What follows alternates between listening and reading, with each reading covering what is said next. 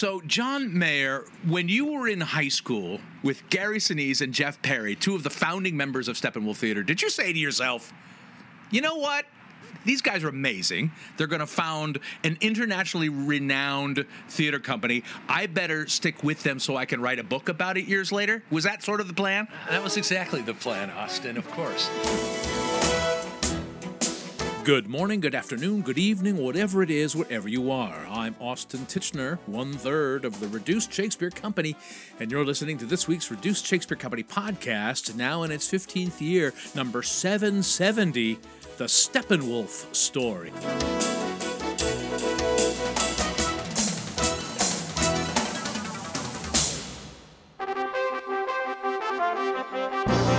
Chicago's Steppenwolf Theater was founded by Gary Sinise, Jeff Perry, and Terry Kinney, who put shows on in high school under that name. Soon, Steppenwolf moved into a church basement, then a larger venue in downtown Chicago, then into their own theater, then on to productions in New York, Los Angeles, and London, then into their own building on Halsted, which even now, during this pandemic, the company has continued to enlarge. Author and theater professor John Mayer went to high school with Gary Sinise and Jeff Perry and has written Steppenwolf Theater Company of Chicago in their own words, an incredibly valuable history that features interviews with many of the folks who helped create and build the theater along the way.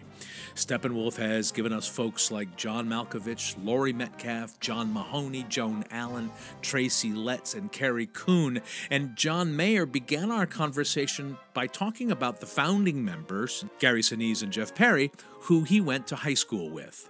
I did think they were amazing. They were my idols and they were my friends. But you know how you have some friends that you idolize and you just kind of follow them because they're so determined and so magical and so powerful and magnetic and compelling, and you kind of want to be a part of that. Yeah, I mean, obviously I didn't see what the future held for them, but it doesn't surprise me in the least bit that they are where they are today and they've achieved what they have. And we were extraordinarily privileged to go to a high school that valued the arts probably more so than athletics. Yeah, and we had a drama teacher who was an equity actress, who was continuing to work as an actress, who was as passionate a teacher as I've ever had, and to this day shapes my opinions about what I do. Yeah. I mean, I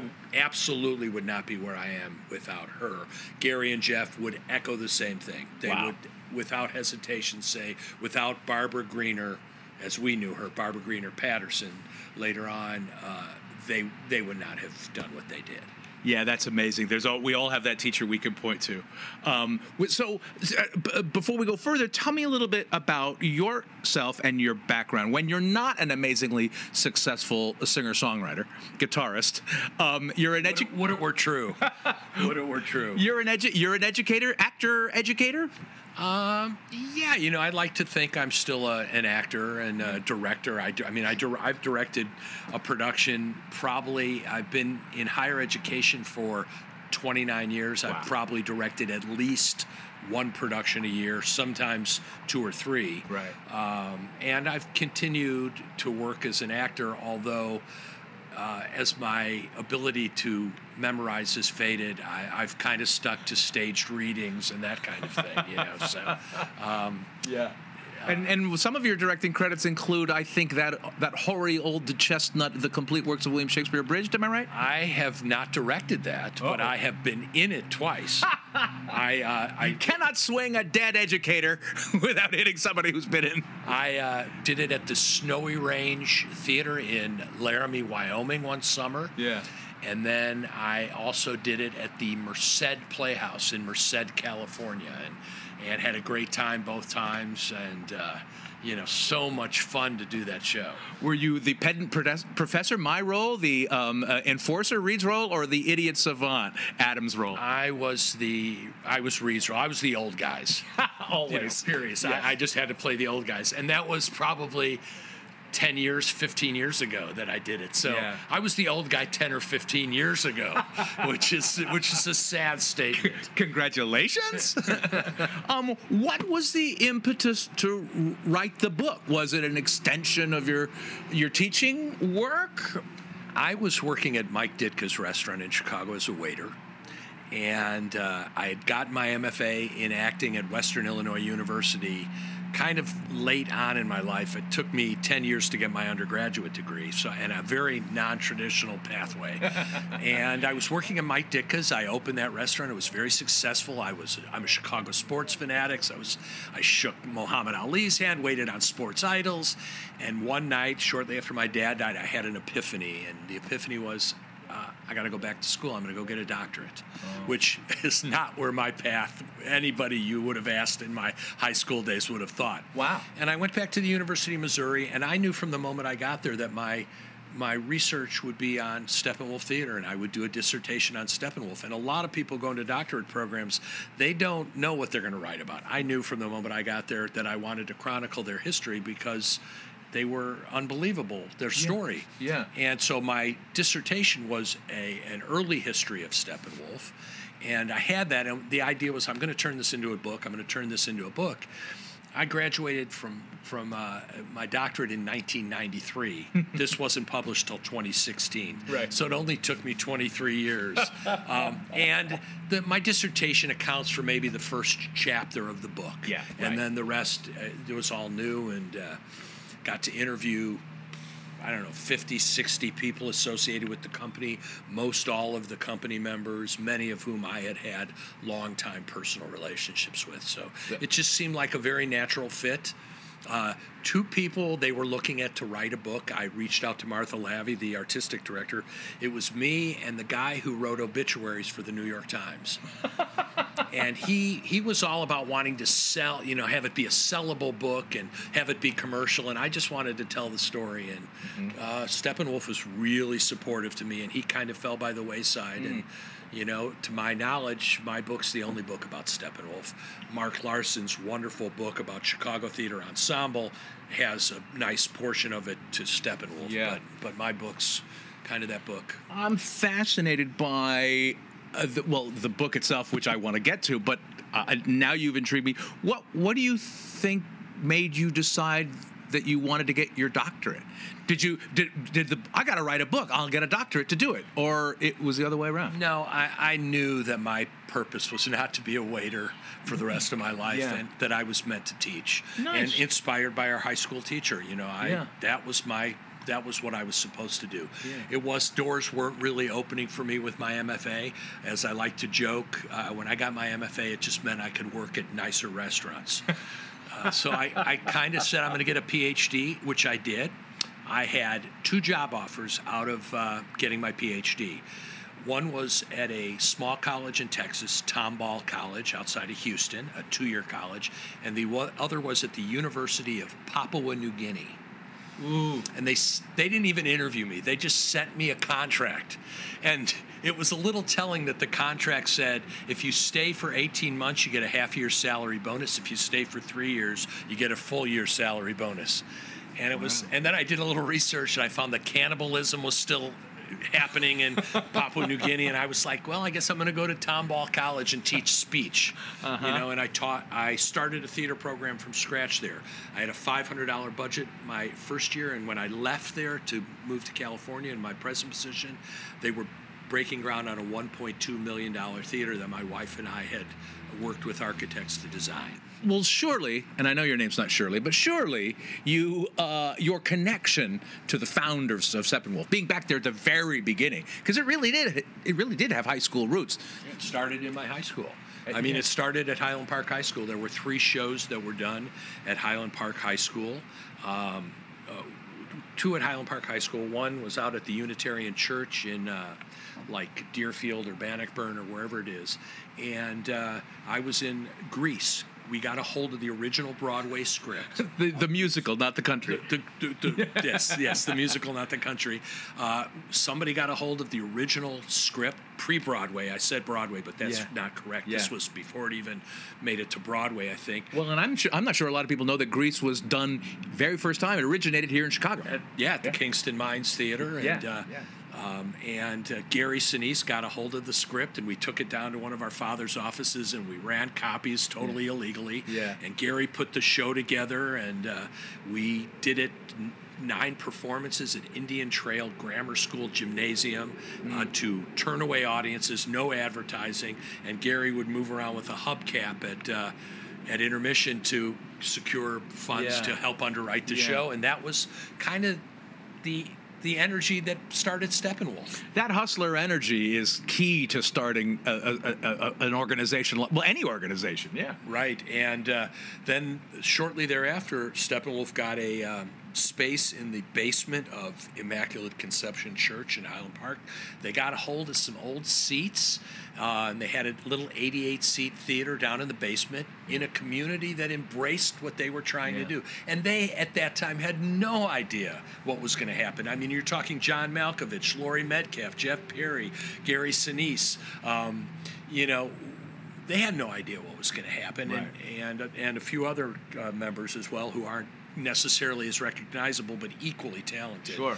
And they just started doing shows and finding shows that they had parts in they wanted to do. And Richard Christensen, who was a critic in Chicago, a significantly impactful critic in Chicago theater, made the journey out to see what they were doing and wrote him a great review, and that got him on the map. And one thing led to another. They ended up doing a few shows in Chicago at St. Nicholas Theater, which was big at the time, and they decided to move in the city, and they found a space in the old Hull House space at the corner of Broadway and Belmont, and started chipping away, struggling every step of the way. They were on the edge of bankruptcy every moment they tried to get going.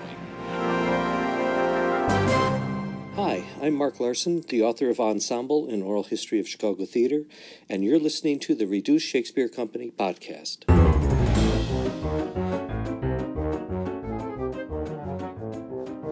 Where can you RSC the RSC? We're still the remote Shakespeare Company until this November of 2021, and you can find our next round of performance dates at our website, reducedshakespeare.com. You can check our Facebook and Twitter feeds for the latest information, but as always, the very best way to stay up to date about all of our worldwide performance dates is to sign up for the Reduced Reader, our email newsletter. Go to reducedshakespeare.com and click on the link to subscribe and check out our touring page for specific box office, venue, and ticket information. Now back to my conversation with author and theater professor John Mayer, talking about his book, Steppenwolf Theater Company of Chicago, in their own words. Reading the book, it's like reading about the history of Second City. So many familiar names have come out of Steppenwolf. So many recognizable names. So much amazing talent in ways that where Second City kind of defined American comedy in the last half of the 20th century. The actors coming out of Steppenwolf redefined American acting a little bit, and continue to do so. I mean, Laurie Metcalf continues to do no wrong everywhere. How many Tony nominations does she have? I mean, she's the best actress I have ever seen on stage, bar none. And if in Jeff Perry's foreword, he harkens back to the Compass Players and to Second City as being defining influences in that ethos of what really made Steppenwolf, which is ensemble performance, group performance. In fact, they share Sheldon Patinkin, who was a mentor to the early founders of Steppenwolf. Yeah. Right. Yeah.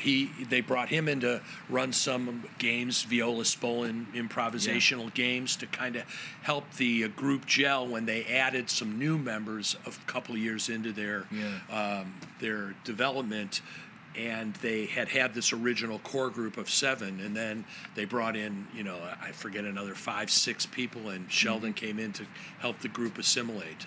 That's really interesting. The book is also filled with the, unfortunate but I guess inevitable tension between art and commerce. Between success and change, and should we stay the way we are? Should we grow bigger? Should we do that?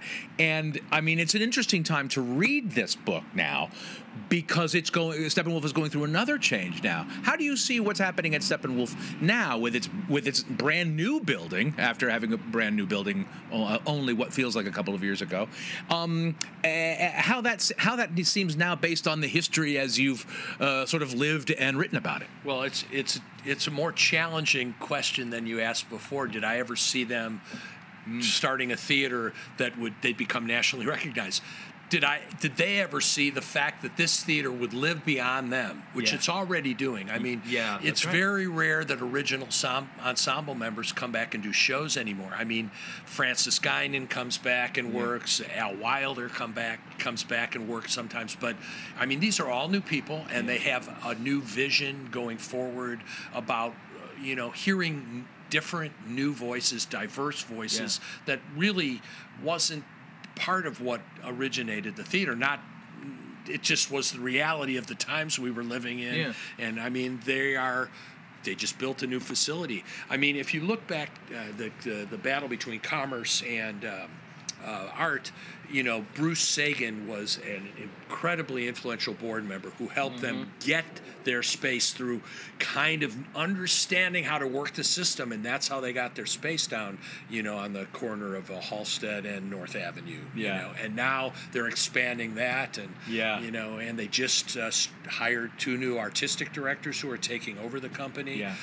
So Martha Lavey passed away a few years ago. Then Anna Shapiro, thank you. Anna Shapiro took over, and now 2 younger ensemble members, one female and an African-American man, are the new heads of the company. So I don't think they had any idea that was what was going to happen. Sure. I mean, they started at a church or high school and then a church basement. Did they know they would ever have the entire west side of Halsted, north of North, 40 years later? And what they've done for that whole corridor in terms of businesses, and it's hard to imagine. They changed the face of Chicago theater. I mean, Chicago theater always had a great small theater tradition, but when they came in and people heard their story or understood a little bit of their story and said, wow, we can start a theater and make it happen. And that has been the story for so many theater companies that continue to exist in Chicago. The book is great, too, because it kind of details the stories of so many of the amazing productions that came out of there. My first... I didn't see Sinise Malkovich True West because I saw the Magic Theater production in San Francisco back when I was in college, but I did see Balm In Gilead in New York, which directed by John Malkovich, featuring the entire crazy ensemble, and a 17-minute monologue by Laurie Metcalf in the middle of it, where somehow, I swear to God, Malkovich arranged it so it felt like I was sitting in the way back of the theater. It felt like I was zooming in like a camera on Laurie Metcalf in a slow zoom for that entire 15-minute monologue. It was amazing. I directed the show 3 or 4 years ago. It's something I always wanted to do, and I made no bones about it. I want to try to duplicate what my recollection of that show was. Kevin Rigdon, another high school classmate who was the original designer for Steppenwolf and designed Balm In Gilead, gave us his off-Broadway or design, and that was what we worked the show in. Wow. And it was all those recollections. I remember, Gary, this may or may, you may not be able to use this. I'll try to be quick. But Gary came up to me in Steppenwolf shortly before Balm In Gilead. He said, I've got a script. Here's the script. Why don't you look at it? I think there might be something in it for you. And I said, I'll look at it. And I was broke at the time. I was living here in Highland Park, and I looked at the script, and I read the first 7 pages. I said, I couldn't make heads or tails of it. I gave him the script back. I said, yeah, it's just not going to work for me right now, but thanks for thinking of me. That was Balm In Gilead. Wow. So those moments in your life that define it. So I went on a Knowles trip, National Outdoor Leadership School, for a month. I came back, Balm In Gilead was running, and back then I could go anytime I wanted, free, just come on in. And I saw Balm In Gilead 10 times. It's the greatest show I've ever seen. And those images and the light cues and the sound cues, it was burned into my brain so that when I did it 3 years ago, I remembered what I had seen 40 years ago. Wow. I mean, it was that clear. So when you say, it was like you were looking at, it's because the lights narrow in on her so that your focus singularly goes to her. That's it for this week's Reduced Shakespeare Company podcast. John Mayer's book, Steppenwolf Theater Company of Chicago, in their own words, is available in both paperback and Kindle editions wherever you get your books. Then send us your favorite oral histories via email to feedback@reducedshakespeare.com. You can also find us and interact with other fans on our dedicated podcast page on Facebook @RSC Podcast, on Instagram @Reduced Shakespeare Company, or on my preferred platform on Twitter @Reduced. You can also follow John Mayer on Twitter and Instagram @DrJam7. You can follow me on Twitter too @Austin Titchener, on Instagram @the.Shakespeareans, and I hope you'll check out my new website, The Shakespeareans. There you can find information on how I can help you with monologues, presentations, or writing projects. Check out theshakespeareans.com and my Patreon page, patreon.com/Austin Titchener. Thanks as always to podcast data miner Matthew Croak, web services by Ginger Power Limited, music by John Weber and GarageBand. Our random fan shout out this week goes to Lori Pooler Palayo. No reason, it's just random. Special thanks to Mark Larson, author of Ensemble, An Oral History of Chicago Theater. And finally, thanks very much to you for listening. Please stay safe, get vaccinated, and keep your masks on. I'm Austin Titchener, 770 2310ths of the Reduced Shakespeare Company.